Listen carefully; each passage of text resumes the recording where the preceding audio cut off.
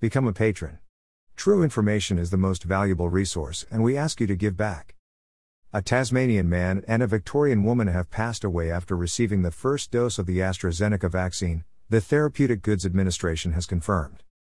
Sadly, 2 people with confirmed TTS following the first dose of the AstraZeneca vaccine died in the last week, a statement by the medicines regulator said. One was a 44-year-old man from Tasmania and the other was a 48-year-old woman from Victoria. We extend our sincere condolences to their families and loved ones.